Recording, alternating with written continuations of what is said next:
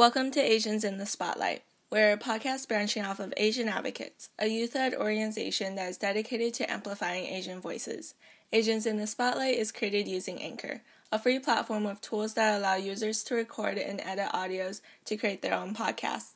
Anchor will also distribute your podcast across all platforms for others to listen to. Do not forget to follow Asian Advocates and Asians in the Spotlight on all our socials, including Instagram, Facebook, Twitter, and LinkedIn. This is the first episode of our first podcast series, Asians in the Political Field. In this episode, you will get to listen in as our co-hosts Lisa Wan and Sandy Chen interview Alex Lee, who is a candidate running for State Assembly for California's District 25.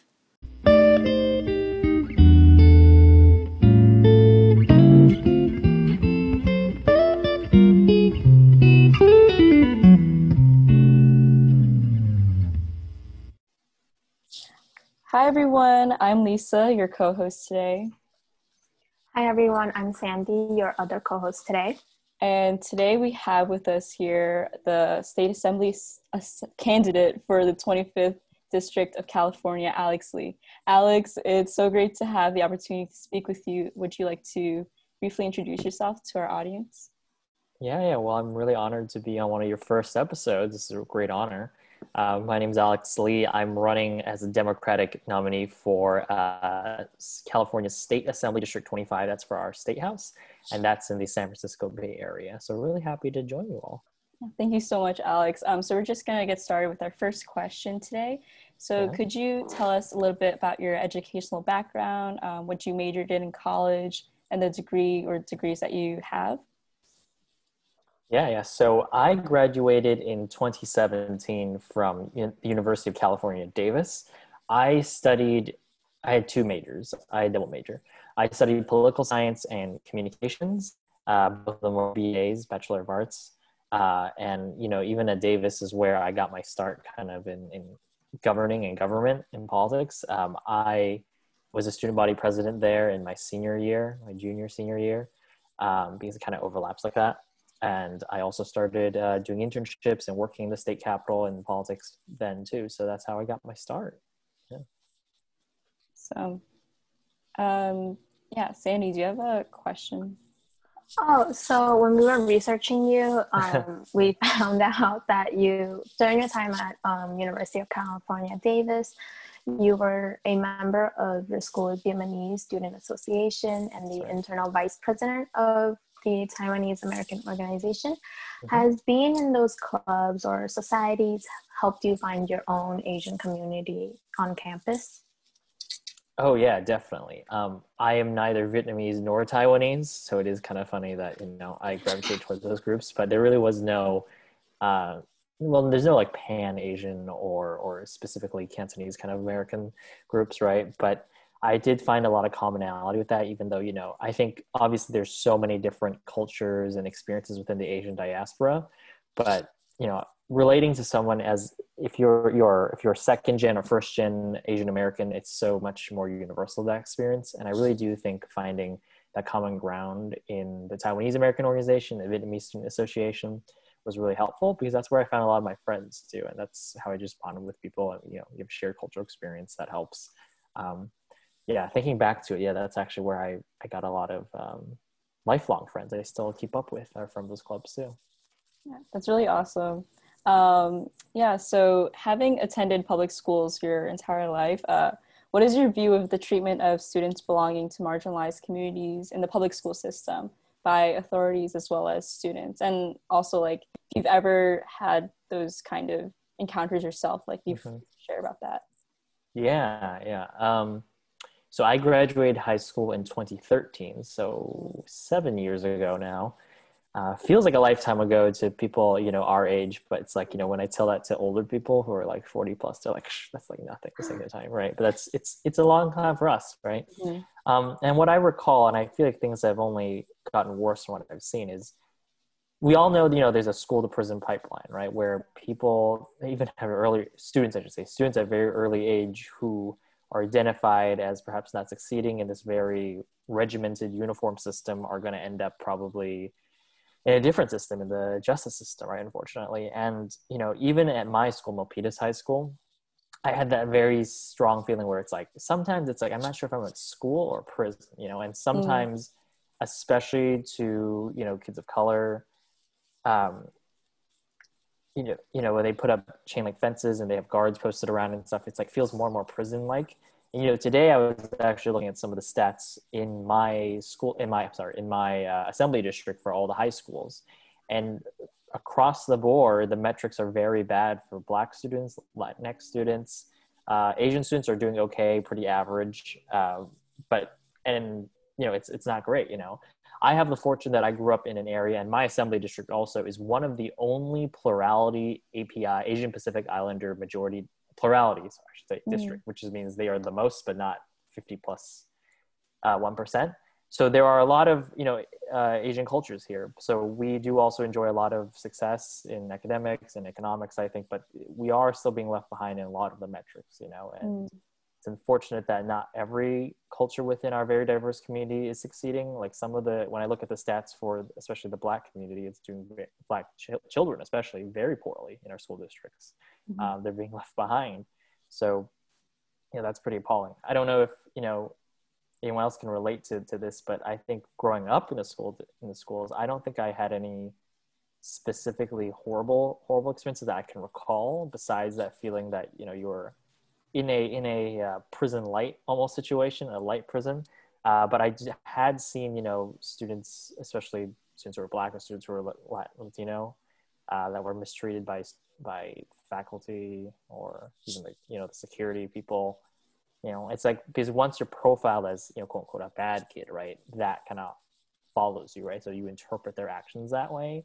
And sometimes, you know, there is some privilege in who we are as Asian Americans, that, you know, there's that model minority stereotype, right? You put on them, they're good kids, so they won't interpret sometimes a similar behavior, right? They won't interpret it as a you have to punish us badly. So I think there is a lot of, you know, there's a lot of room to improve on this front, and we're having debates about this currently in our area. We are having a very lively, you know, debates about cops on schools, or otherwise known as campus resource officers, student resource officers, SROs, on campuses, and that's quite a centerpiece of debate too. So there's a lot to be done. Yeah. Just like really quick comment, like being from New York City, I don't know if Sandy, you can relate, but New York City is really diverse, and in my school, there's, you know, you see everyone, any kind of age group. I mean, you know, demographics is very diverse, and even then, there's a lot of animosity towards people of color, even like towards the LGBT community. There's a lot of stereotypes that goes around. You mentioned model minority myth. I think that's really, like, I see that a lot. Like, I've gotten those kinds of jokes, like, growing up, even though I was like, I don't think so, but, you know, but it's definitely a conversation that's uncomfortable and definitely needs to be, you know, talked about more. So yeah, thank you for sharing about your experiences. Yeah. So next question is just about your career in politics. What made you decide that you wanted to go about this route? Yeah. As corny as it may sound, I've always wanted to do something that helps people. You know, when I was applying for colleges in 2012, that was the fall of 2012. It was also the re-election of President Barack Obama at that time. That also kind of tells you how last minute of a student I am, that I was applying to schools right as the election was still going on, which is, you know, so the UC deadline for all those out there listening is November 30th. So get in your apps way before that, because it will crash the system on the day of November 30th. And the election was obviously November 8th or something, right, at that time. But I think I was really inspired by that. You know, I was debating at that time between going into filmmaking, which I really loved, and I love that still. Fun fact is, in college, I established the filmmaking club basically at UC Davis. So I ended up kind of doing both. But, you know, I was debating that or doing like government or politics or something. And I thought maybe this is the way to do, you know, and that's how I got started. And then, you know, I started internships and stuff, and that really kind of solidified in my mind, like, hey, this isn't too bad. I could do this, you know? And then, just doing that route, finding out the work is meaningful and that we need more and more sane people in office is necessary. Mm-hmm. Yeah. Were there any times where you were discouraged to continue like the political, like your interest in politics? Every day. No, look, there's some truth in that. Is Mm-hmm. politics can be so challenging, Mm. so punishing well, I would say 90% of the time. Uh-huh. So I think any sane person does question why they do it, and sometimes we ask ourselves when we look at politics as spectators and say, how could these politicians be so careless? Why could they Mm-hmm. do these things, right? And we probably get mad at these people. And sometimes I think it's easier that way. If you have no values, if you don't care about anything and you just kind of play the game as sports sort of thing. And Mm-hmm. there are definitely people out there who do that. And I disagree fundamentally with that, right? Mm-hmm. But there are people out there, and I think to myself, like, wow, their mental health must be so much better than mine because I Mm-hmm. care about everything. So when things go poorly or we don't get the change we need and we're fighting for these things, it really takes a toll, right? So it's frustrating half the time, especially when you are fighting for some change, and change innately in the system is very, very difficult. So it is very discouraging, but I would say that, even the small victories are enough to keep us going. And it is a reminder that, we have to keep fighting, even if the odds are always against us, because or else if we give up, we're just giving into, the bad things that are happening in life. And, but, it's also important, especially young people, to always practice self-care and figure out step back when you need to. I'm constantly, and having my team constantly remind me, it's like when not to burn out, when not to invest in too much, because I do care about a lot of things. And in politics, it's hard to do that when you care about so many different causes. It's because it's so easy for you to be pulled in 1,000 different directions. But if you spread yourself too thin, then it's just not possible. So it's difficult, but I think you have to work through that discouraging stuff every day. Yeah, for sure. Mhm. So, as you mentioned, like previously, and we also noticed that you had a lot of internships or like entry-level jobs when you first entering the workforce. Do you have any tips for those high schoolers and college students out there that are looking for political internships? Yeah, I would say if you're looking for political internships, and I really do hope you prioritize the paid ones, especially if you're going to be working almost a part-time job. If you go, well, first I'll say this, if you're looking for internships or part-time work or something like that, really figure out what you want to learn or what you want to get out of experience, because that's just as important as any of it, because you don't want to go into experience for like a summer or a couple months and you don't really know what you're trying to get out of it. For me, a lot of it was like trying to figure out if this was something I want to do in the future, right? If I wanted to work here. And that kind of worked out, right? In more the ways than one. But definitely also prioritize paid ones, because I don't believe in unpaid labor like that. Obviously, if it's volunteer and it's a couple hours a week, like I think that's fair. But if you're really going to be basically working a part-time job or even a full-time job, in politics and government, there is a trend to try to take advantage of that. And I don't agree with that. So I would say, especially if you do not have the economic means to do so, don't do that to yourself. People will exploit you for that, and they'll say it's a worthwhile trade for experience, right? Experience or networking or whatever. But take it from me, like at the end of the day, you can't pay your bills or do anything with experience. You can just figure it out, right? And another tip is don't just apply to things that are advertising. And that goes on to knowing what experiences you want. Because sometimes you can just call up an office or a nonprofit or maybe a government office, whatever it is you're trying to look for, and say like, hey, do you have any internships this summer? I'm looking. And sometimes that speaks more volumes, because a lot of times government offices sometimes don't advertise they have internships, maybe because they're not really, there's not always formal processes to all these things. So if you just ask like, hey, I'm a student, I have these things and I'm really interested, do you have an internship? Like, I'll just stop by, right? And that's all right, even if people say no, right? But it's better that you are putting yourself kind of at a buyer's market, more or less, rather than at the whims of the people hiring. So you're like, hey, this person looks really cool, I really want to work on their campaign. If they're a New York Assembly member or a New York State senator, I don't know if they're advertising, but I'm going to go ask. And sometimes that initiative really, really sticks with people, because I've also hired interns or recruited interns, I should say, for my offices that I've worked in. And it really shows too, when you show that initiative and that you're interested in it, rather than someone who's like, I just need a summer thing to put on my resume, makes you stand out. But yeah, look for those things. Look for something that's paid. Look for something that experience you can do that you actually want, and show initiative. I think those are good 3 steps.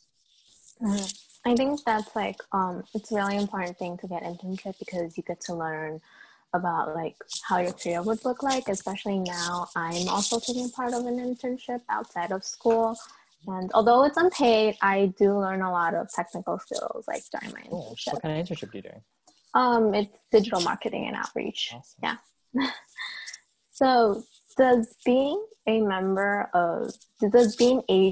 and a member of the LGBTQ plus community affect your journey at all? Yeah, absolutely.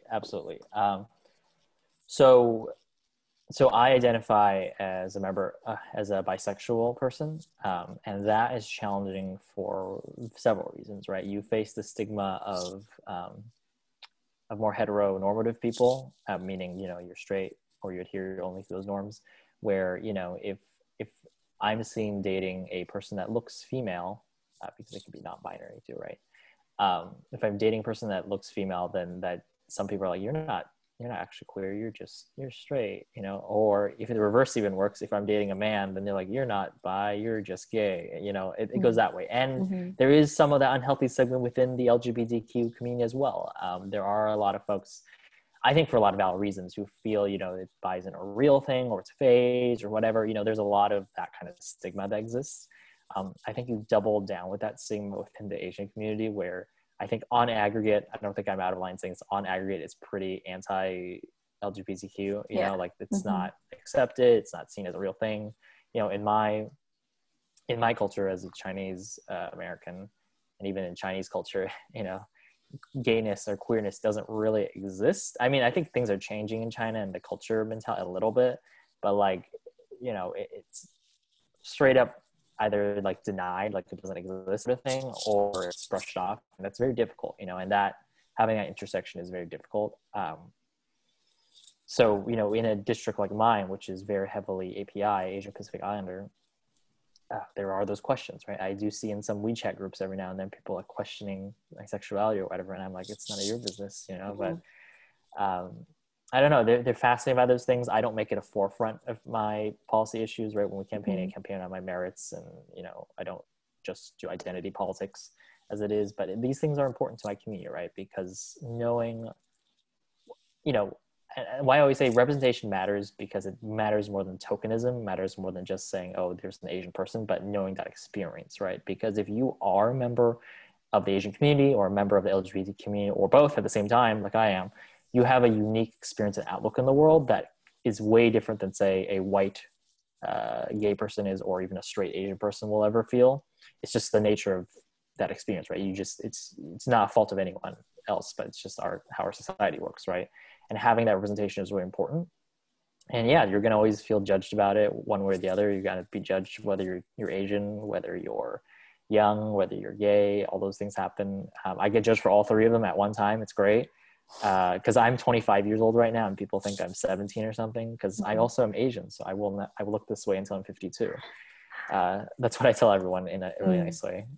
Some people are like, oh, you look like you're 18 or 17 or whatever, can you even run for office? And I'm like, do you actually know how old I am right now? And I've also gotten people who think I'm 45 or something, so it's I've literally had people, when we were campaigning, say this thing. I mean, I take it positively, but they're like, yeah, you're Asian, so I can't quite tell how old you are. So you could be anywhere. You could be my daughter's age, 51, or you could be 15. I don't know. And I think that, I think we have to take all these things as positively as possible, because we're always going to be judged for these things, right? Right. Yeah. And just a quick question. So you mentioned being a part of the Asian community, as well as being bisexual, that those kinds of judgments, especially considering, our Asian culture. So how did your family respond, if you don't mind sharing, your experiences with that? How did they react when you came out to them, or, did they respond positively, or? Yeah. I would say just neutrally.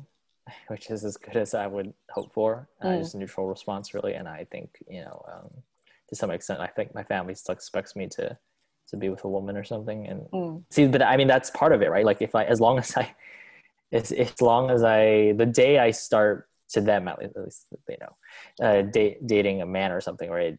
It's status quo, right? That's kind of the hard thing with the Asian community is like, it's kind of like, it's kind of like sexuality is almost proven by action in a way. And that's what's hard about being bi. So, I mean, like, it wasn't negative or anything that insofar as I could, I felt, but it's just neutral. So, I mean, it's fine. It's a good question. So like, has being both Asian and part of the LGBT community narrow your job opportunities in this field? I would say no. I don't think it narrows your job. I don't think it narrows your job opportunities, especially, hopefully, especially in California, right? Especially in the realm of politics, right? It's all about public perception in a lot of ways, which is sometimes very silly. It can be more challenging for sure. I don't think it narrows it down. In fact, I think that's why there should be more people of color who are queer who should run for office and be in government in all levels, right? But I don't think it necessarily hampers you. It's challenging, but I don't think it limits your opportunities. Yeah. So what do you hope to achieve after the election to the state assembly in terms of, your own career? Like policy wise? Just career wise. Yeah. Oh, career wise. Well, so in California, we are term limited to 12 years total in the state legislature, either house. I'm going to be focused on surviving as long as possible with my 12 years, because I know we'll be facing tough re-elections and all that stuff in the future. Right. It's going to be difficult. The political landscape is constantly shifting and changing. And I don't take anything of that for granted. So, by the time I'm done with the 12 years, hopefully I will be the ripe old age of 37. So there's still a lot to go. I think the world can change a lot, so who knows? But I'm focused on really getting things done and beyond political career first, policy first. Right. So what tasks do you undertake as, in your daily life as a state assembly candidate, or like, your day-to-day right now? Yeah, day-to-day right now during coronavirus is a little weird with campaigning. You can't quite go to events and door-to-door meet people. And, personally, I'm not even going to do that if people offer, because I'm just like, I don't want to risk it. In California, especially in these counties, our rates are pretty high. Still, unfortunately. So, don't want to risk that. So a lot of it's like meeting folks online, digitally, doing calls and things like this, Zoom or calls and talking to folks, doing a lot of voter outreach remotely as possible. Like if you were to have like a camera crew follow me, it would be so boring, because it would just like be me in my home office just making calls and stuff. But it's just adapting and trying to reach out to people as much as possible. We ran in the primary, thankfully, pre-coronavirus. So we still have a lot of contacts, and I still have to this day people calling me and texting me, but like people in the district just calling me up and just asking me random questions. It's kind of weird sometimes, but I like it. It's fun. I mean, it shows I'm accessible, right? So we do that. And also fun thing we do, fun or a curse, you could see either way, is every voter in the district has my cell phone now, or has the potential to have it, because it's out there. So people are welcome to do that. I always heartily, encourage people to contact, email, text, whatever, DM me, and people do, and it's great, because I like hearing from people. And sometimes people are actually surprised. They're like, "Oh, is this actually you?" I'm like, "Yeah, it's your cell phone." Yeah. It's not that weird. Yeah. So how do you cope with the struggles of realizing your identity, while also maintaining your mental health in such a high pressure fields? Because I know, like you mentioned, a couple of minutes before, like that it's difficult, when you're in political fields, like when you're, when you're like just in this realm of politics. I think like it's definitely difficult to balance, trying to get it out there, like your career wise, while also like focusing on yourself. So how do you do that? Yeah, I mean, that's a really good question, right? And it's look, and as someone also who struggles with their mental health every day, and I'm always open about that, Right. because I think we should normalize that. Mm-hmm. It's challenging, right? Day to day, things can feel different. The challenges can be different. There's a lot of things you can't control in life. But I would say, you know, the top thing I tell people is like, and I use it as much as possible to myself too, is not to make other people's doubt of you into your self-doubt. Because I think especially as young people of color, we all have our own self-doubt that always follows us everywhere and haunts us. Mm-hmm. And we don't need other people's who don't understand our lives to judge us and make that doubt into ours, you know, because there will be people in my career field who will always say like, oh, wait, he's too young. How could he know any of these things? Or he's too progressive, or he's too gay, or he's too Asian, you know, like all these random things. You know, there's some people who would judge me even like, oh, he's not a homeowner, or he's not married. How could he know, you know? There are people who will have these silly things because that's what their experience, right? Because a lot of people, I think, the human judgment is, oh, if they're not like me, how can they think like me, right? Which is fair if you want everyone to think like you, but you know, it's understanding that their doubt will be their doubt, and then you have to fashion that as accordingly to your job performance, right? Because I do always want to be open and receptive to what people think, even though I'm a pretty progressive person. Like I always say, the only radical thing about my political beliefs is radical inclusion. Like I just want to include and listen to you, even if sometimes the things you say are absolutely nuts, you know. I'll try to listen to you if you'll listen to me. So you just have to really compartmentalize that, right? Because the world will always say things about us in whatever field you're going in, you know, whether it's in tech or in marketing or in public sector work. Someone will think something of you based on their own experiences, and unfortunately, especially as young people of color, we have to work twice as hard to prove them wrong, right? But we should be focusing on our own stuff, right? And I think it's especially true, maybe it's especially true, I don't think because I'm also Asian, but I think of Asian young people is our self-doubt. We have a lot of that, and I think it also makes us stronger though, because when you have self-doubt where you're like, oh, I don't, you know, you get imposter syndrome or something, or you're like, oh, I don't really know how to do this, or I don't know what that is. I think it motivates us to learn about that, to do more about it, right? And it's a motivating self-doubt, and that's why I say we should keep that self-doubt to a healthy amount, but don't let people's like hatred or bigotry towards you turn into your doubt, right? Because it's just nonsense at the end of the day. Yours is based on what you genuinely know. If you feel not prepared for something, then that will probably drive you to be more prepared, right? Or make up for things. It's not just these callous, superficial judgments on yourself. Yeah, actually, that you kind of mentioned a little bit about our next question, which is about imposter syndrome. So were there any times that you felt out of place or, you know, experienced imposter syndrome, and how did you cope with that? Oh, all the time. I feel all the time.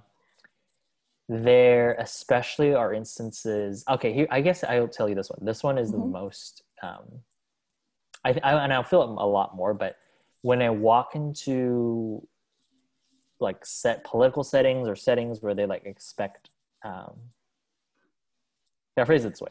You know, when you have older folks who are used to your Congress people, your state politicians or whatever, they look a certain way, they talk a certain way, right?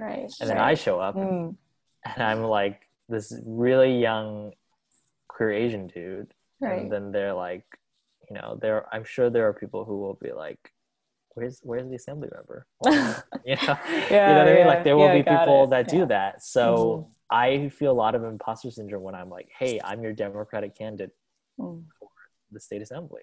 And then I always, even if they're perfectly fine, they don't have this, I always like look into the person's eye and I wait for that interaction where they go, what?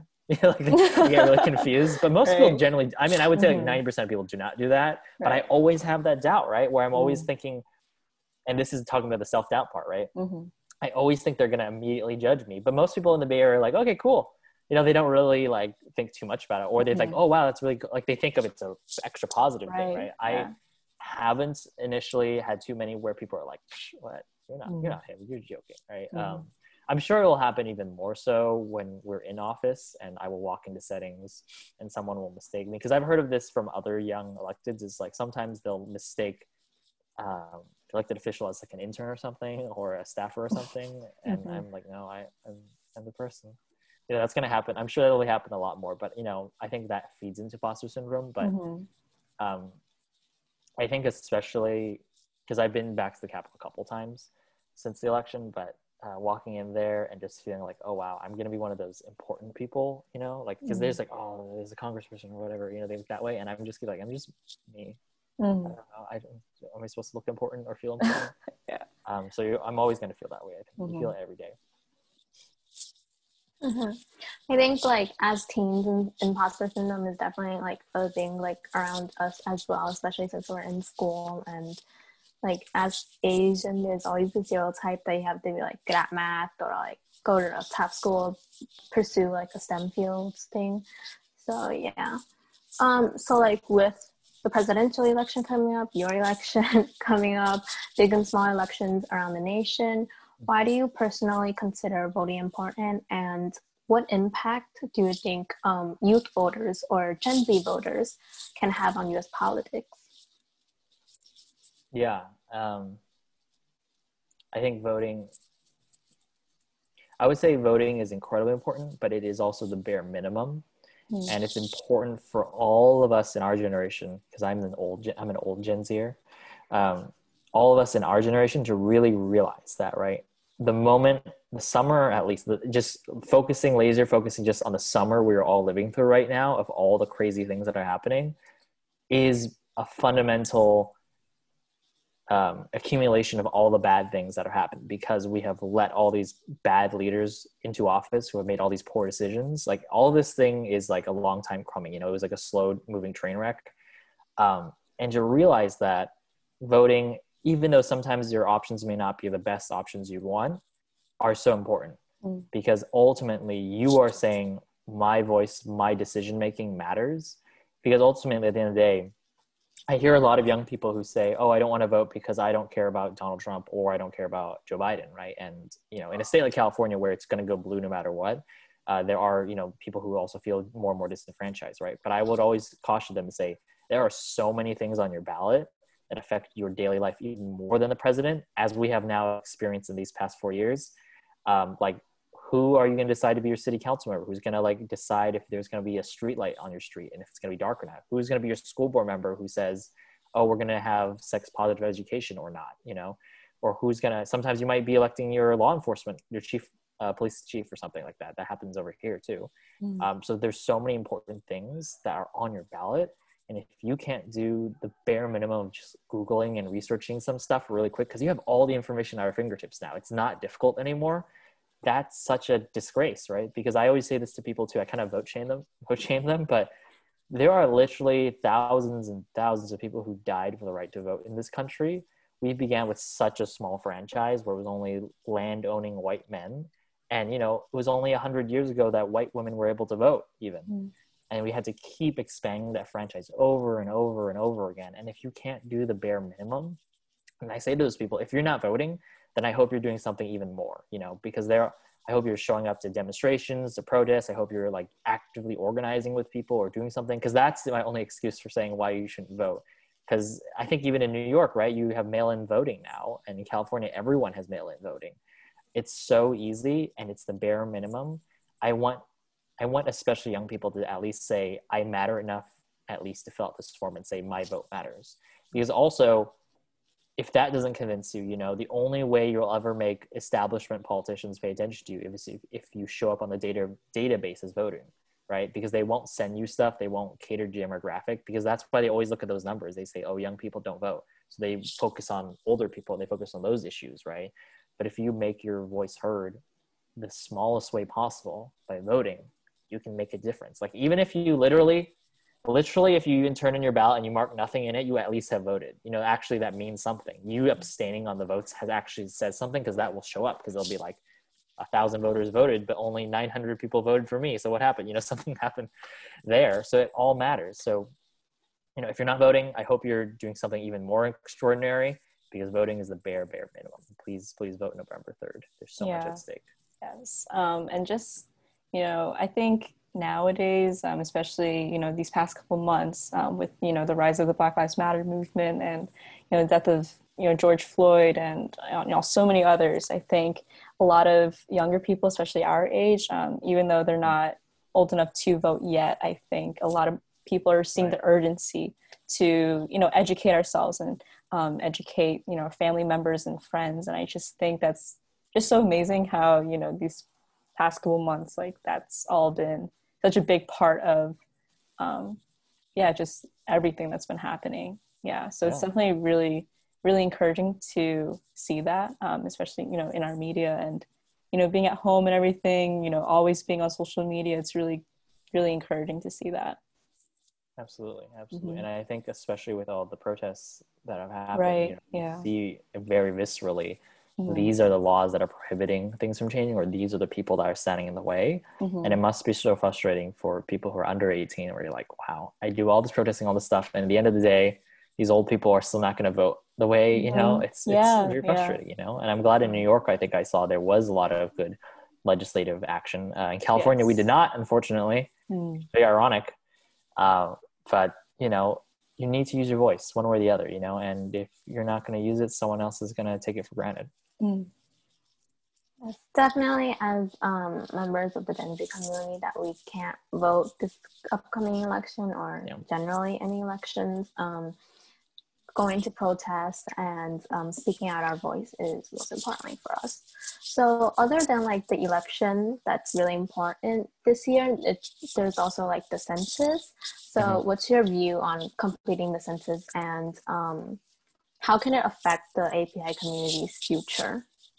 Oh, absolutely. I think everyone needs to fill the census as much as possible. I'm glad in my area in California, it's relatively high response rate.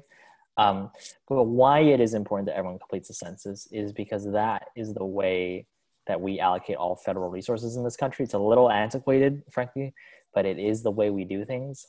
So it goes all the way up from federal representation, determines how many seats in Congress we have, or even the state seats. My seat's affected by this too, down to how many federal dollars go to your schools, go to your public health systems, all these things, and even roads to some degree.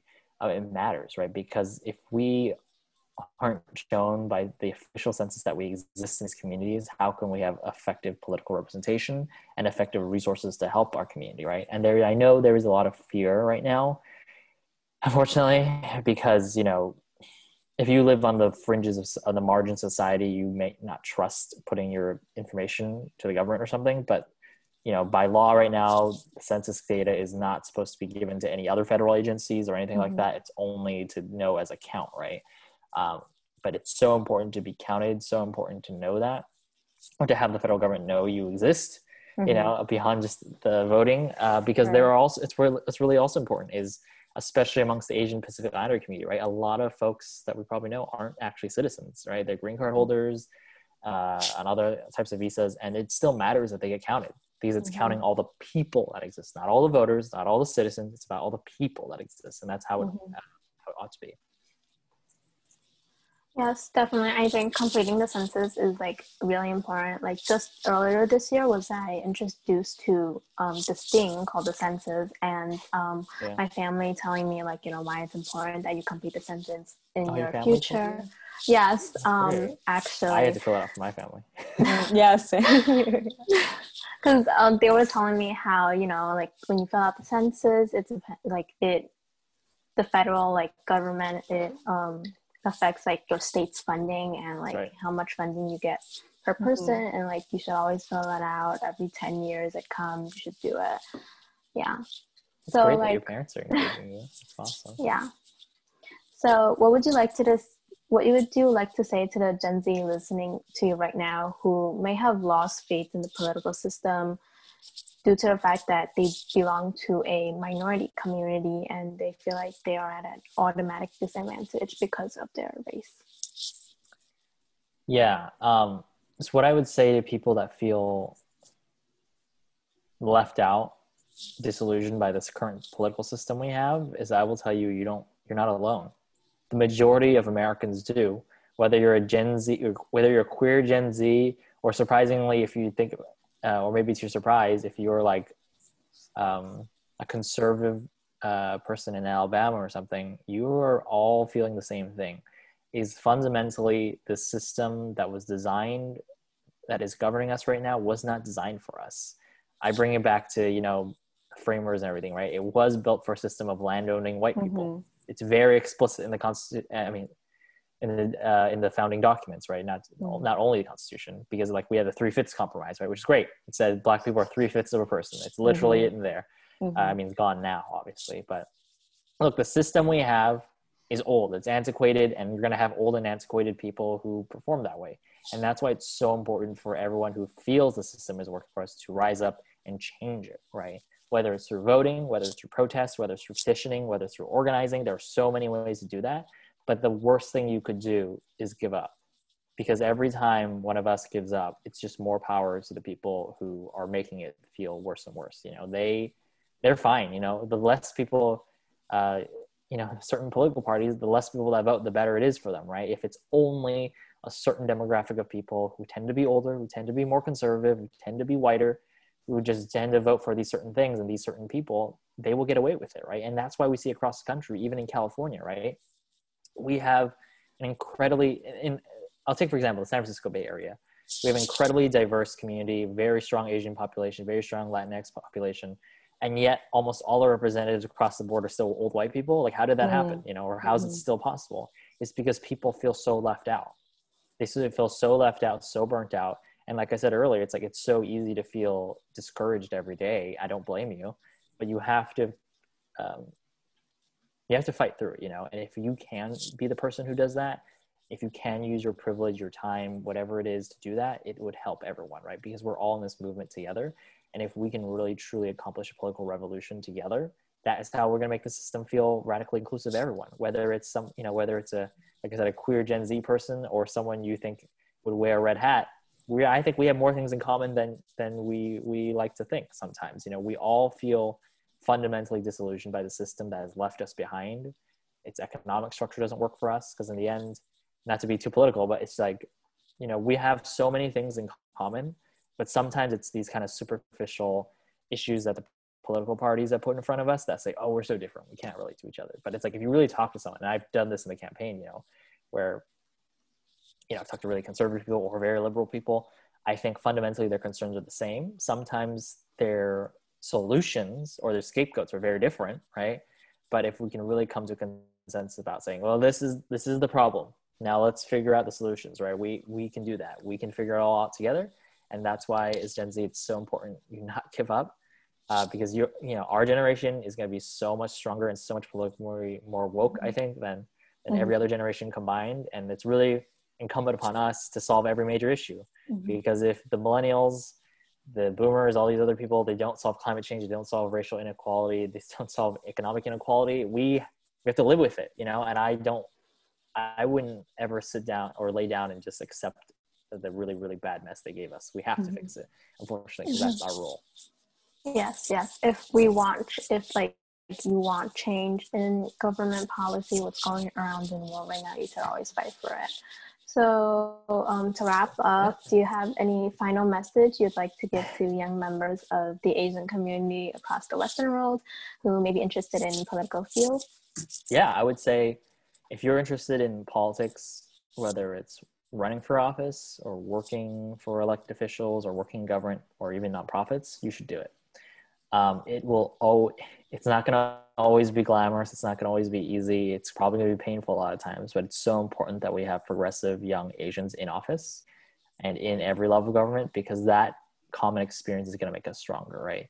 There is always a temptation to just do what is good for me personally, but we need as many people as possible who are altruistic and willing to step up for society at large, right? Or else we risk repeating what has happened in this country to Asian Americans. You know, in California, I always remind this fact is the Chinese Exclusion Act originated in the California state legislature, and then it became the first national race-based law. We didn't have any before that. Or a country of origin law. We had a race-based law. We didn't have a country of origin law. Alluding to slavery, obviously.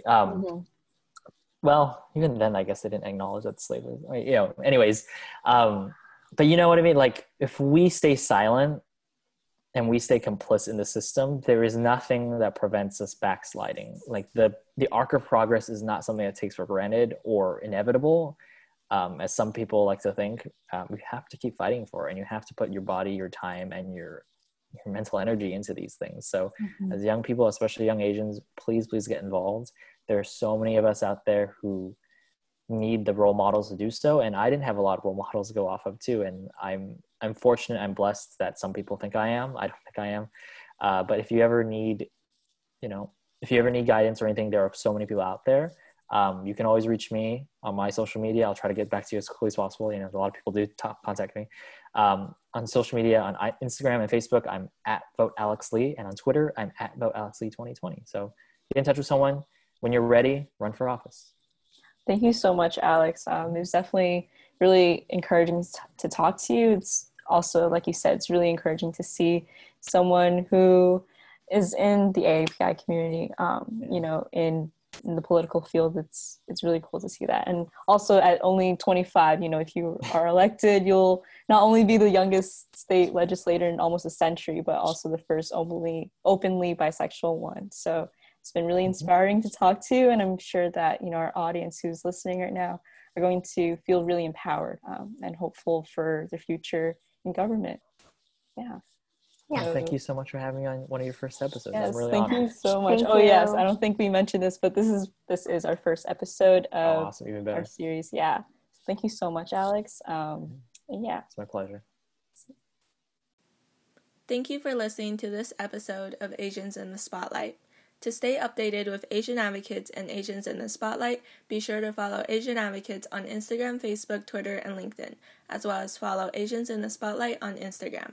That is it for now, and be sure to catch our second episode of this series, Asians in the Political Field, next Saturday.